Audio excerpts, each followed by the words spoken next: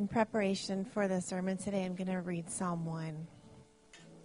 How happy is the man who does not follow the advice of the wicked, or take the path of sinners, or join a group of mockers. Instead, his delight is in the Lord's instruction, and he meditates on it day and night. He is like a tree planted beside streams of water that bears fruit in its season, and whose leaf does not wither. Whatever he does prospers. The wicked are not like this. Instead, they are like chaff that the wind blows away. Therefore, the wicked will not survive the judgment, and the sinners will not be in the community of the righteous. For the Lord watches over the way of the righteous, but the way of the wicked leads to ruin.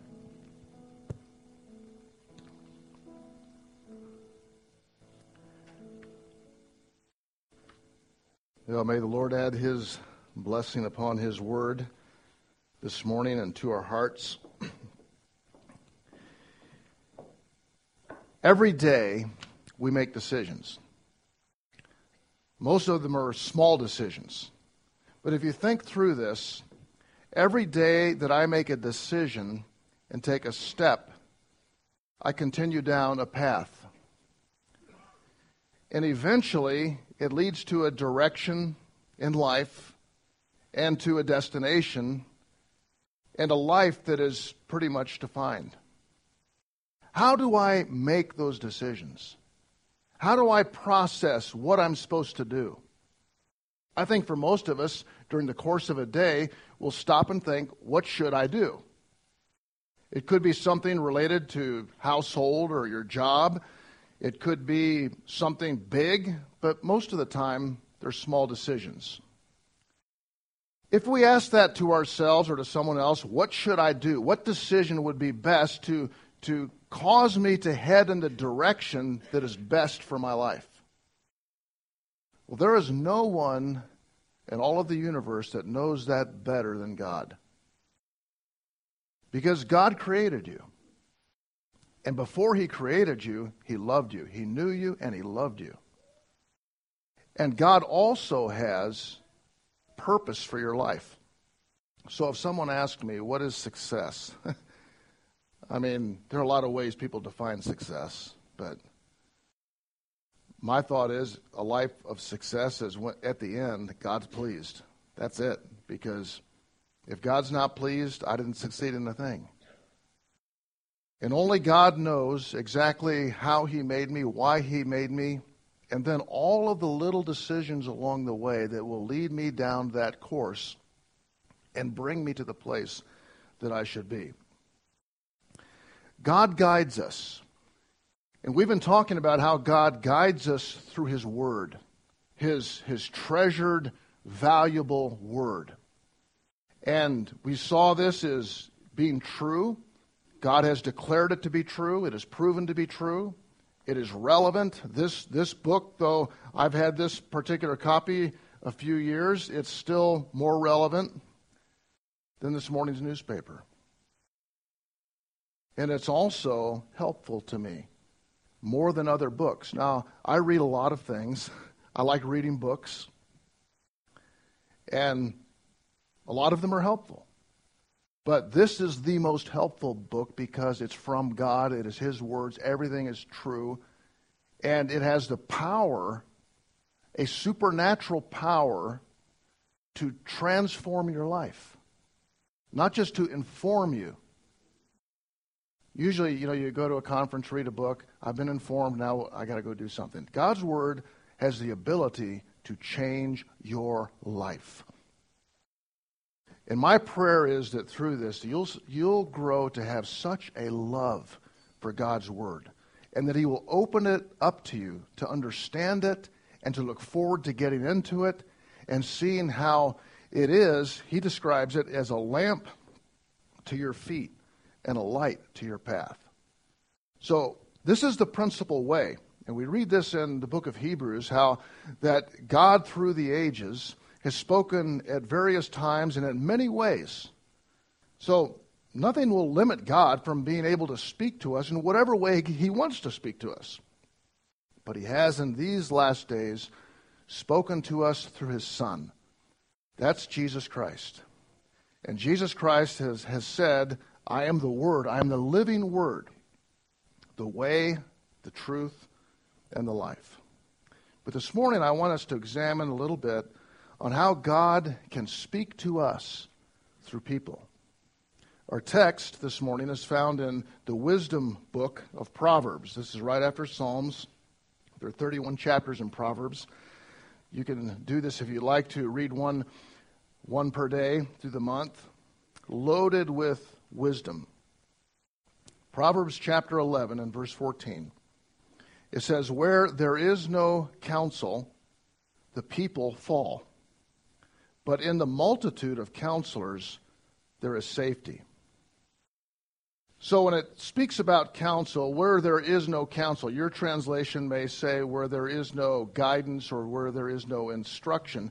The idea here is of the counsel is guiding me. So if I'm looking at from point A being where I'm starting and really the point B or the end of my life, that the counsel is guiding me along to that place.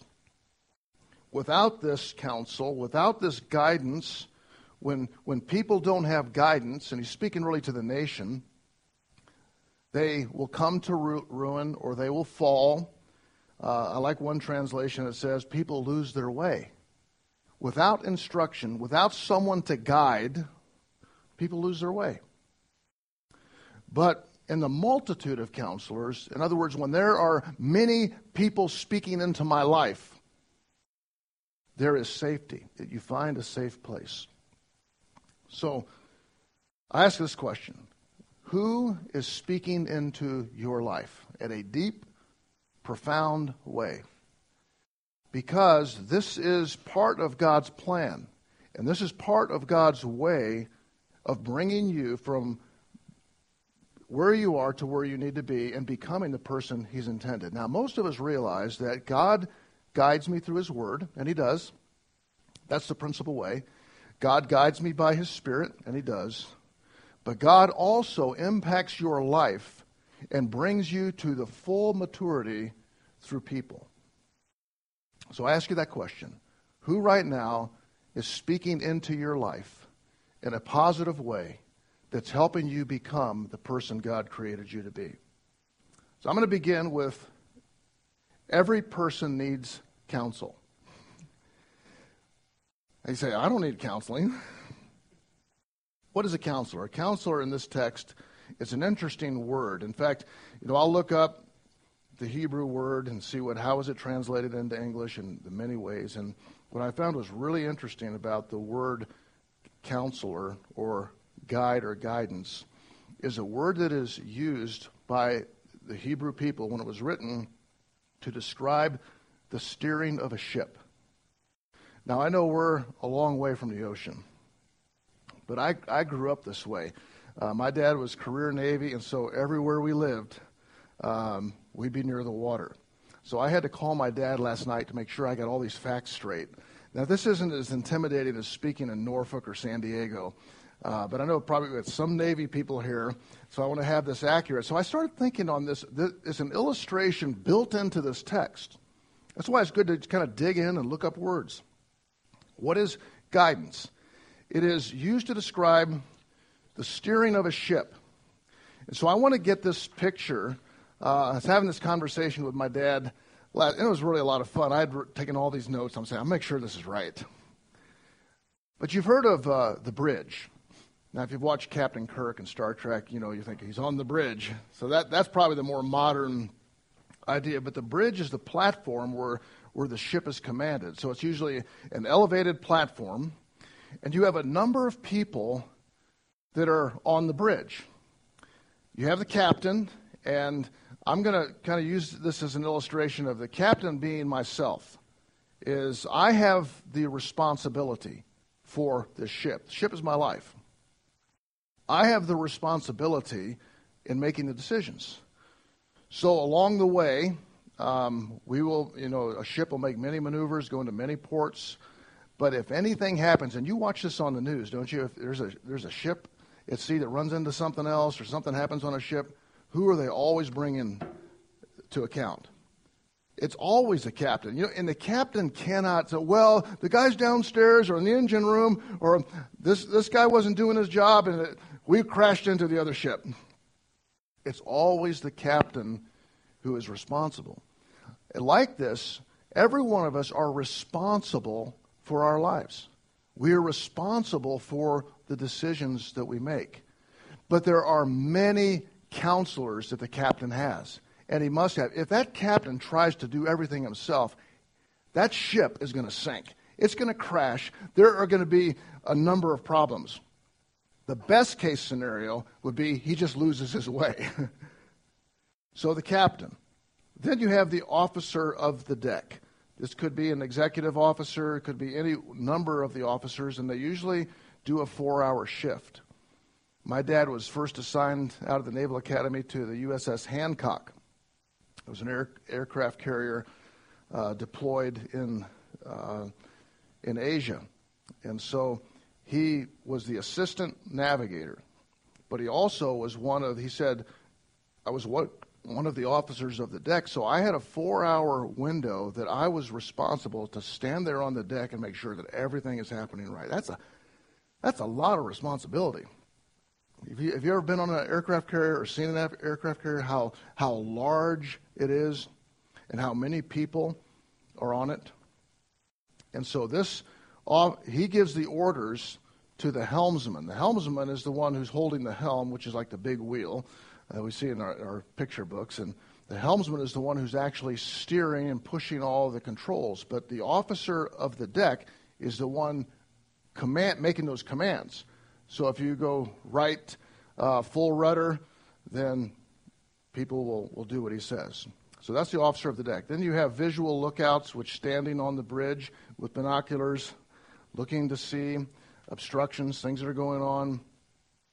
Right below the bridge is the Combat Information Center.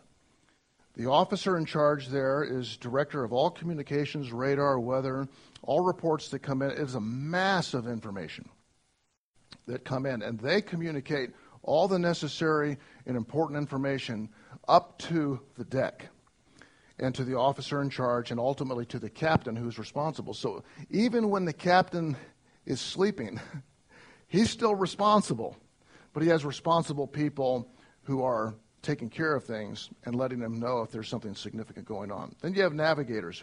The navigators have all the tools, and nowadays it's mostly computers, but they have all the navigational tools. And if you look through the encyclopedia and see everything that's been used to navigate around the world, from the sextant instrument that would use to be measuring the stars and timing the distance from the horizon, it's just amazing how years ago all of these tools will be used to help. You have the map, you have the tools, you have landmarks, all of these.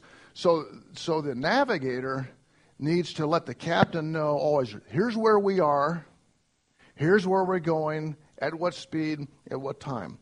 So this captain is dependent upon him. The helmsman, of course, is steering the ship, and then the pilot is usually, and I saw this when we were up in Alaska. If you go into Juneau, Alaska, or into Anchorage, Alaska, your big ship is coming into an unfamiliar port.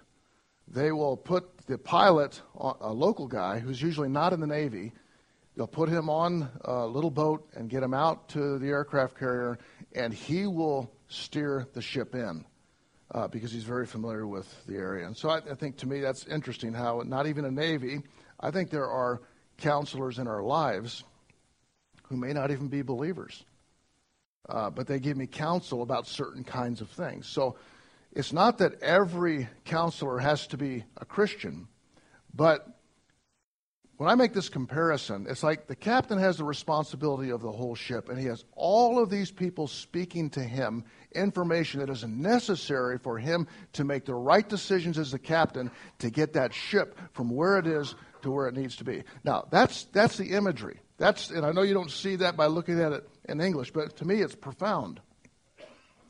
A counselor is someone who comes alongside. In the New Testament, when we read through the Gospels particularly, the word counselor is used. It's used to describe God as a wonderful counselor, Jesus, the wonderful counselor. God's Word is a counselor. It's a guide. The Holy Spirit is our counselor and our guide. Now, there are also counselors that God gives us in human form that are not perfect. They're not God. They're not Jesus. They're not the Word. So these are fallible, but God has designed for each of us to have people speaking into our lives to help us come to maturity and find our way in life. It could be a teacher, an advisor, a coach, a friend. So ask the question, as I did at the beginning, do you have someone like that? Do you have someone at a very deep level is speaking into your life in a profound way? Well, I don't really need that. That's what I'd say. I don't really need that. I mean, I'm a pastor, right? So I've got it figured out. Been studying my Bible for 40 years. And the rest of you people, you probably need a counselor once in a while because, you have a problem or you have an issue. You got an issue, they need counseling, in a crisis or need help. But I want to tell you what my conclusion through this study is. Every person here, including me, probably mostly me, needs a counselor. So when we look at it is, hey, their life has fallen apart, we need to kind of send them out and get some counseling. And so we can tend to resist what God has designed to be a part of every one of our lives. I remember talking to a young guy not long ago. He's getting started in ministry. And he asked me, he said, would you meet with me regularly and coach me? Coach me through pastoring, church planting. So we met a couple times, and I said, I can't do it. And he was kind of looking at me shocked. You can't meet with me? You too busy? And I said, no, I'm not too busy, but I said, you don't have any problems.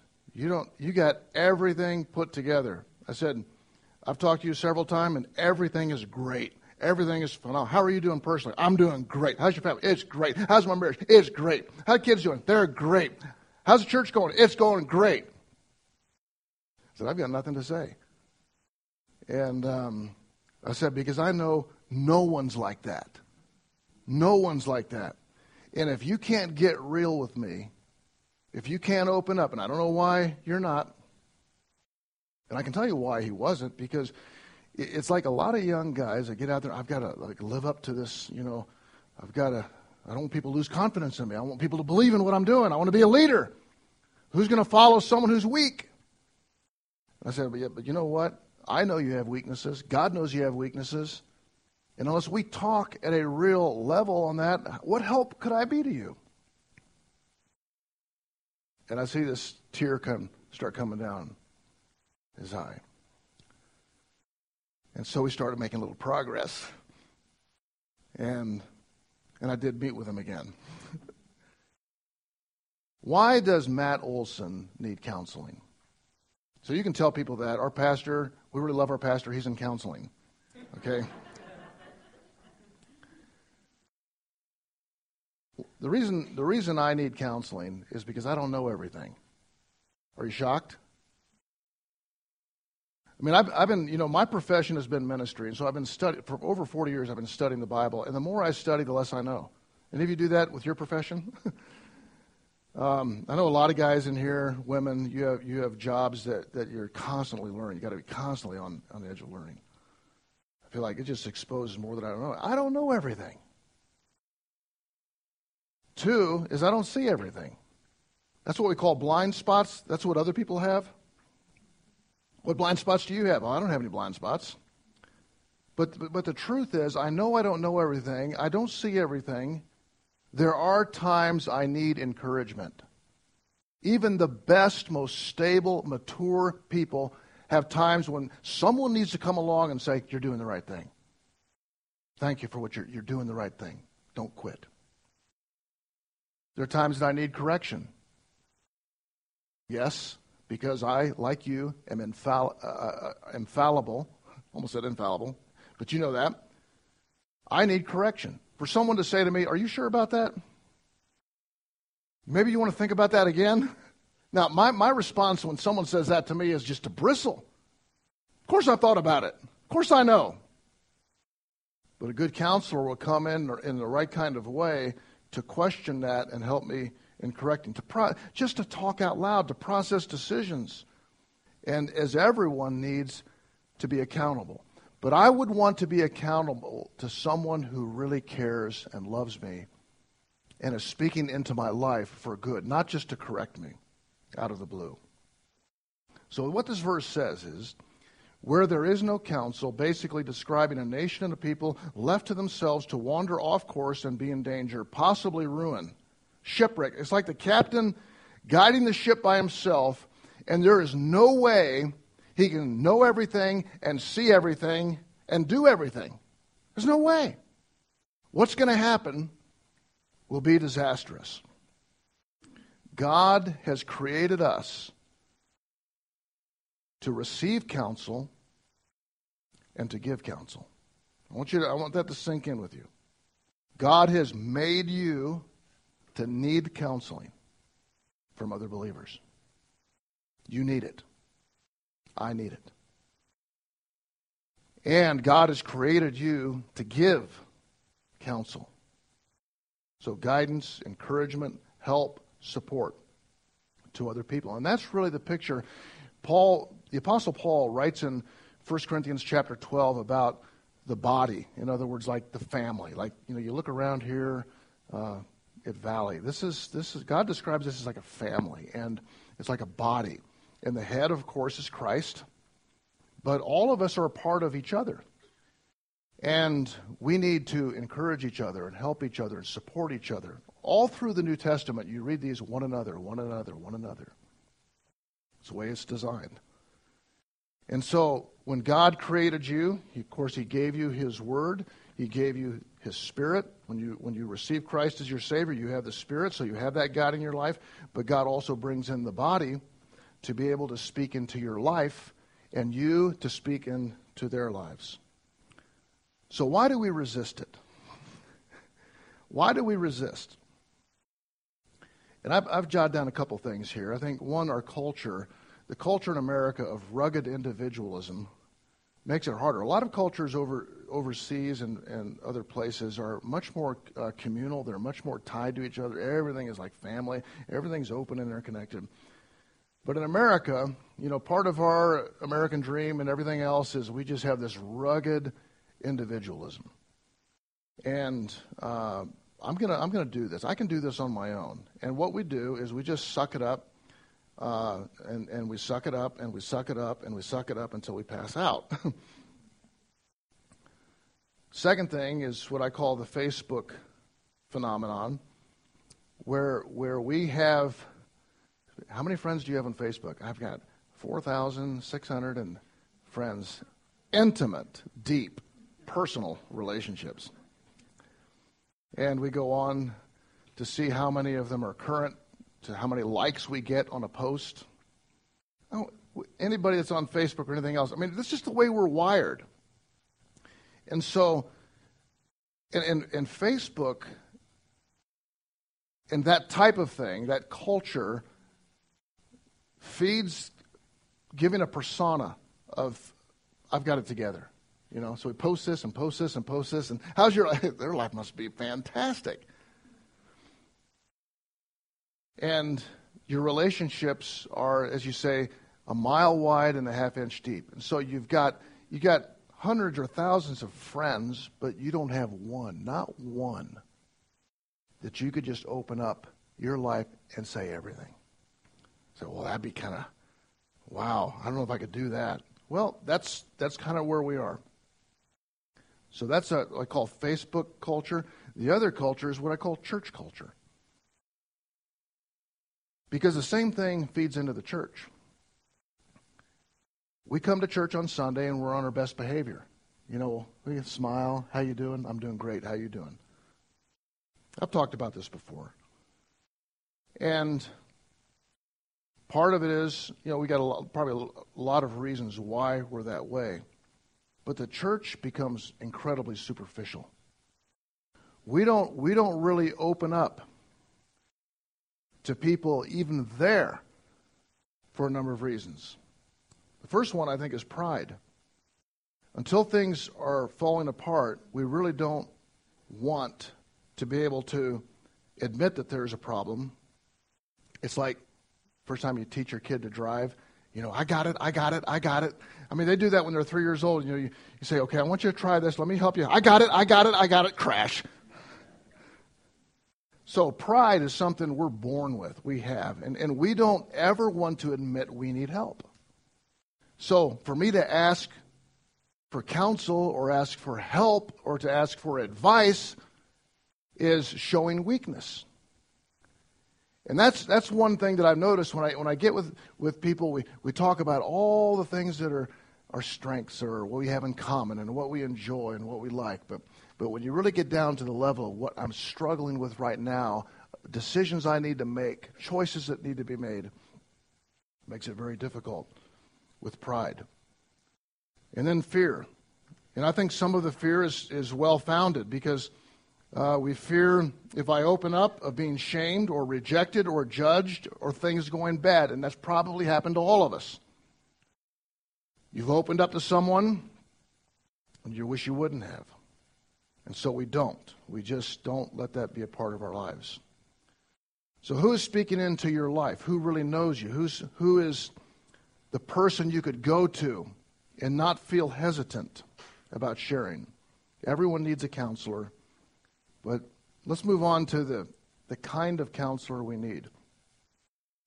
Earlier, Sarah was reading out of Psalm 1, verses 1 through 3, and it says, "Happy is the man who does not follow the advice of the wicked, or take the path of sinners, or join a group of mockers." So basically that's saying you're not listening to the counsel of people who God's not in their thoughts. But it says in contrast, in verses 2 and 3, that person's delight is in God's instruction. And he meditates on God's instruction day and night. And this person who is constantly meditating upon the instruction of the Word of God will be like a tree that is planted by a river that just flourishes. It just flourishes, and it bears fruit. So delighting in the Lord, delighting in His Word, causes us to produce fruit. So the kind of counsel that I would need that would be helpful counsel would be from a person who also believes that. In other words, their foundation, their root is God's Word. And they look to God's Word to guide them. Our tendency, I think today, is to feel like I don't need counsel. I'll figure it out. In fact, I'm surprised sometimes. It seems like when I was younger, Diane and I, we'd ask questions to everybody about everything. But now it's like the people you look at and say, they need some help. They're not asking for it. And so I pretty much take the stance, I don't give advice unless I ask, unless it's like the house is on fire. And they're running to this seminar and this seminar and this seminar and reading this book and this book and this book, but never ask a question. It's amazing to me, and I want to be kind on this, but it's like people are new parents or newly married or just starting in life, and they've got it all figured out. I mean, they have got it all figured out. I'm thinking, okay. Okay. You need people speaking into your life at every stage of your life. And I would say the older you get, probably you need to realize it's just as much. To those people that look in the wrong places, you can always find a group of friends that will tell you what you want to hear. I want to get your advice. Well, I know what you're going to say. Oh, I think that's a great idea. Or you look to friends that are not walking with Christ. There's a story in 1 Kings chapter 11. If you remember the kings of Israel, of course, the most famous of those is David. And David had a son who was the wisest man in all the earth who wrote Proverbs. His name was Solomon. And Solomon had a son. Now, these get less familiar and it gets more complicated, but you can remember this one. His name was Rehoboam. Rehoboam. And I'm going to just read this little account and story about Rehoboam. He's the new king. Okay, he's a young guy. He's the new king. Now, you think he's like the new captain of the ship, okay? What advice would you give this new king? So the rest of the events of Solomon's reign, including all his deeds and wisdom, are recorded in the Scriptures. Solomon ruled in Jerusalem over all of Israel for 40 years. When he died, he was buried in the city of David, Jerusalem, named for his father. Then his son Rehoboam became the next king. So this is chapter 12. Rehoboam went to Shechem, where all Israel had gathered to make him king. When Jeroboam, this was another man who was competing for a place in leadership, when he heard this, he returned from Egypt, for he had fled to Egypt to escape King Solomon. The leaders of Israel summoned him, and Jeroboam and the whole assembly of Israel went to speak with Rehoboam. So everybody's coming, they want to talk to the new king. Your father was a hard master. They said, lighten the harsh labor demands and heavy taxes that your father imposed on us. Then we will be your loyal subjects. Rehoboam replied, give me 3 days to think this over. Then come back for my answer. So the people went away. Then King Rehoboam discussed the matter with the older men who had been counseling his father Solomon. So Solomon, the wisest, you can just picture this, the wisest man in all the earth. Why is he so wise? Well, there are a lot of reasons, but he had a circle of counselors around him that now came over to Rehoboam. This is how Rehoboam responds to those older men. He says, what is your advice? He said, how should I answer these people? The older counselors replied, if you are willing to be a servant to these people today and give them a favorable answer, they will always be your loyal subjects. But Rehoboam rejected the advice of the older men and instead asked the opinion of, listen to this, the young men who had grown up with him and were now his advisors. So he got all his best buds to be his advisors. He says, what is your advice? He asks them.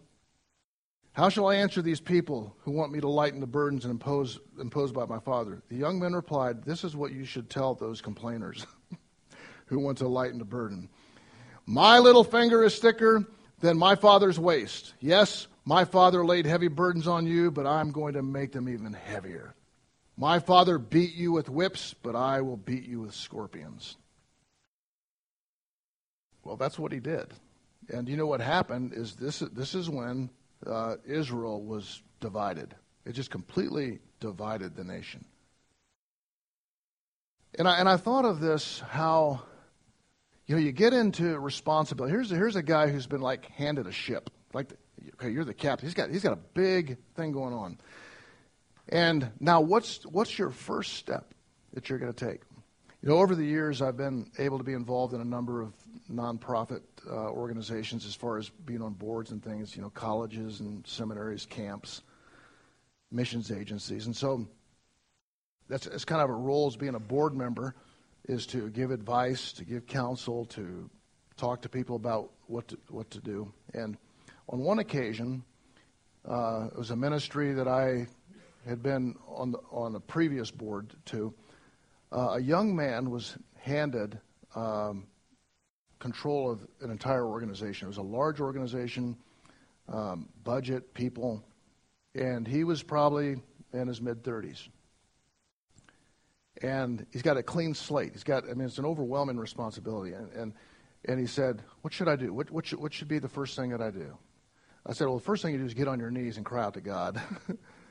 I said, because no man is ever equal to the task. I've always said that. No man is ever equal to the task God calls him to. I said, the second thing is I would get some professional help and counsel in putting together a world-class board of directors. So you've got people sitting around you on a board level, and then get also counsel in getting people sitting at your administrative table in the day-to-day functions. And I would get people who are world-class leaders in those fields. So chief operating officer, your financial and academics and so forth. And so I said, okay. So the next thing was he put together his board, and he put together his administration. And all of the people were his friends that he had grown up with. Same age, basically, same experience, best buds. And they were flat out excited about their new opportunity. Well, it didn't go well. It didn't go well. Now, I say that is because that's probably the tendency we all have. Because if my father's advisors, what do they know? I have people tell me this. This last couple months, I had two guys say to me, "Yeah, but they're kind of older. They're kind of out of touch." And I said, "No, they get it. And the reason they get it is because they've been through this many times and seen this." Listen to the counsel. I'm finding now that the older I get, the more I need people speaking into my life. When I came back to Colorado and started pastoring the Send Network, which I'm a part of and Robbie is a part of, they asked me to help do coaching, to coach church planters, new guys coming in to plant churches in Colorado. And so I went through some training and figuring how do I get the older guys to be coaching the younger guys. And so that's kind of the plan. I think we have 58 or so church plants going on in Colorado. So to get every church planter has a coach. That's our goal. But in doing that, I realized everybody needs a coach. It's not just church planters. It's not just every single person. And I need this. I need to take more seriously, even at my age, people speaking into my life in a healthy way. So I want to kind of finish up by asking three questions. Three questions we'd ask in looking for a counselor. You say, well, where would I even look for someone to speak into my life? Or three questions that I would ask of wanting to become the kind of counselor someone would want to meet with. First question I have is, who do I respect? Because a lot of people have knowledge, but they don't have a life that's very attractive. As a person, it's not so much what they do or what they did, but who they are. Who is living it out? Are they humble?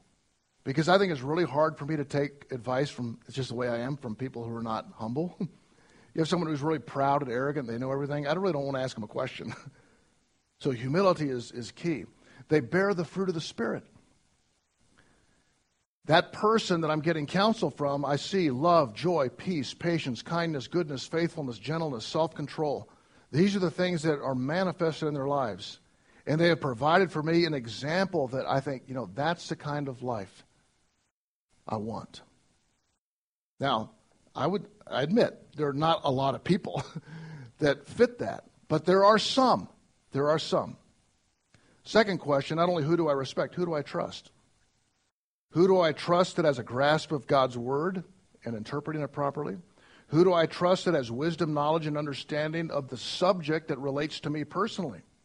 Who do I trust that really understands me? Who do I trust that will tell me the truth? I remember hearing, it was a couple decades ago, that a president that was being inaugurated, and one of his friends said, well, enjoy today because it's the last day you'll ever hear the truth. Well, don't we see that? Is everybody's got an angle on it. So if you're getting advice from all these places and you can't trust that you're getting the truth, think of that captain. That captain is on that bridge making decisions about his life and the life of everybody else. He's got to be able to trust that these things are true. Do I trust that that person also would keep a confidence? They wouldn't go tell it to other people, that I can talk to them and they will not repeat it. So who do I respect? Who do I trust? And then who cares? It's like, who really cares? And this is where I can tend to get cynical. I think we all get a little cynical about this because you've got everybody moving around doing this. How you doing? I'm doing great. How you doing? I go, I just love you and I love you too. And they don't care. So why would I spill my guts? Why would I open up? Why would I ask a question? Why would I seek counsel if they don't really care? To me, that's important. Not just that they have the character or the competency to be able to instruct me, but they really, genuinely, authentically care about me as a person. I'm not trying to be selfish in this, but this is important for us to value what we're receiving. Who cares? And I think you can tell people that have time. People that don't have time don't really care. And this is an interesting one, though. People that have time. We all have 168 hours a week. Did you know that? Everybody. We got the same amount of time. And this doesn't mean that people that have time are not busy people. A lot of times they're very busy people. But some of the busiest people I've known, the ones that the ones that I've gone to, they're very busy, incredibly industrious, but when I stop and ask them a question, I get the feeling they've got time. They're not looking like this or doing this. A lot of it's body language.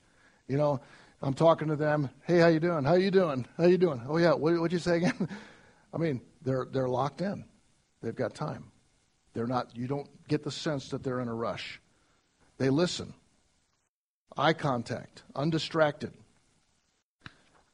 They ask questions, the right kind of questions that probe a little deeper. So, in other words, if I'm sharing something and they keep asking questions that dig a little deeper, helping me to realize something, that means a lot. And then, finally, they follow up. They'll follow up. Hey, we talked last week. Or we talked a month ago.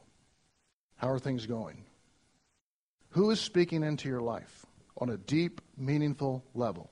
If no one is speaking into your life, are you going to keep living that way?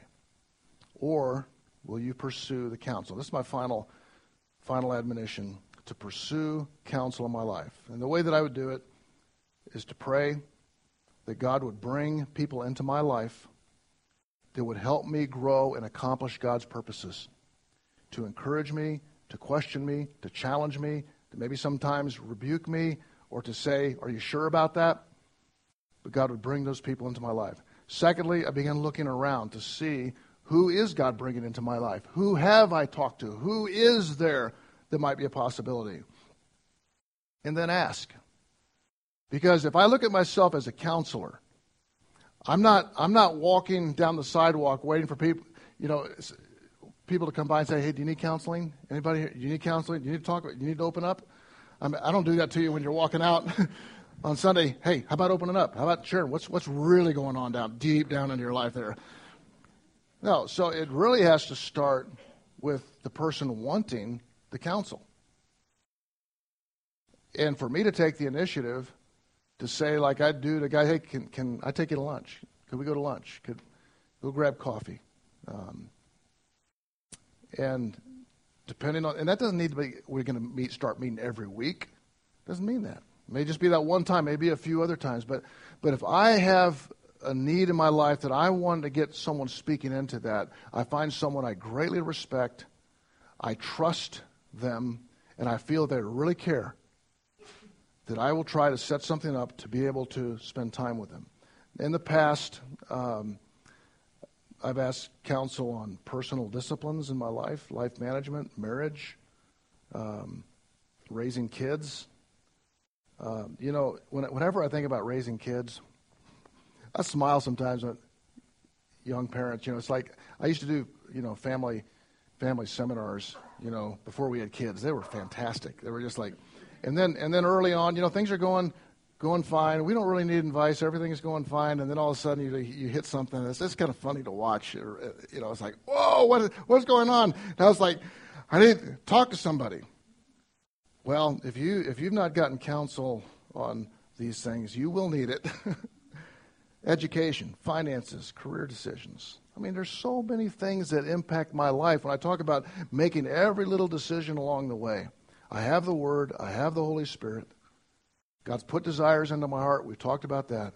But God is also designed for mature counselors to speak into my life, just like all the other guys on the bridge that are speaking to that captain. Our conversations would often go, they'd ask me, so Matt, what's God doing in your life? What blessings do you have to share? What's the biggest challenge you're facing right now? I say, let me pick one. What are you thinking? What decisions have to be made? How can I pray for you? How can I help you? Those are the questions a counselor would ask someone. This last week, I was with a young guy. It was kind of fun because I've known this. He's now adult, got his own family. I've known him since he's little. And stayed in touch through the years. We don't maybe get together a couple, 3 times a year. And he said, can we go get coffee? So I said, sure, let's get coffee. I just look forward to it. He said, I just want to walk you through some of the things going on in my life right now. So he just kind of, and I'm not really saying a whole lot, but just kind of ask a few questions and we're kind of walking through. And, he's making all the right decisions, making all the right choices, but he wants someone to hear it. Am I going crazy, or is this the right path to be going? When I walked away, I thought, what a joy, what an incredible joy to be a part of this young man's life through these years. I mean, there's nothing better than being a little small part of his life developing and growing. And honestly, for me, if you were to say, what's the greatest joy you have in ministry? What do you love the most? I said, I love the fact when I can look back at the ones that have grown up, they've gone off to school, started their lives, gone on to their careers, and I still stay in touch and see them continue to walk with the Lord. That's the best thing in life. And to see them continuing to do the same. And my prayer is this, that in the same way, I will continue that same pattern. Periodically, I get the counsel, I get the advice. And God is using that to help shape me. So at the end of our conversation, I felt everything you said was on track. There's nothing I had to really add. Ask a few questions, confirm a few things, and then continue to pray and just say, hey, I'm there anytime you want to talk or to be able to spend time together. This is the way we're to function. That's why I love going back to the beginning of this verse in Proverbs 11:14. The word, just a little word, counsel or guidance, is a nautical term for someone on a ship. And I thought, how it is like my life. The multitude of counselors. You say, why does there need to be a multitude? Well, because for one, they're not infallible. So you're going to have some counsel probably that's not fit with all the other counsel. And you say, you might get burned. Yeah. Have you ever got burned by counsel? Yeah. Well, you don't quit. You don't say, that's done. I'm not taking any more counsel. No, multitude of counselors speaking in. So like if one of those guys had a little, statistics were off for that captain, he'd have so much overlap from other voices speaking to that captain. He's going to make the right decisions in steering that ship. So who are the counselors speaking into your life on a deep, meaningful level?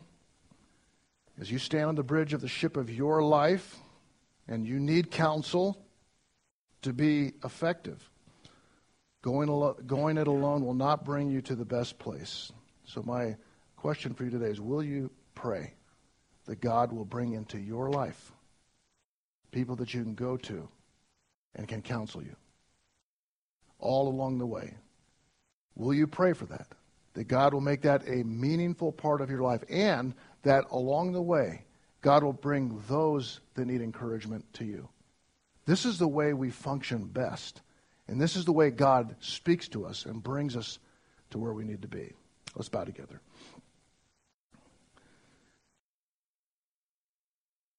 Father, we are so grateful for the way you've blessed our church family. And I pray that what we've heard this morning and been challenged with would really take place. That we would have many counselors speaking into our lives in healthy ways. And that we ourselves would be willing to give counsel. Not because we're perfect, Lord, but we've seen and have experienced what you've done. Lord, I pray that you'd bless us with every place we turn here, having good counsel. We pray in Jesus' name. Amen.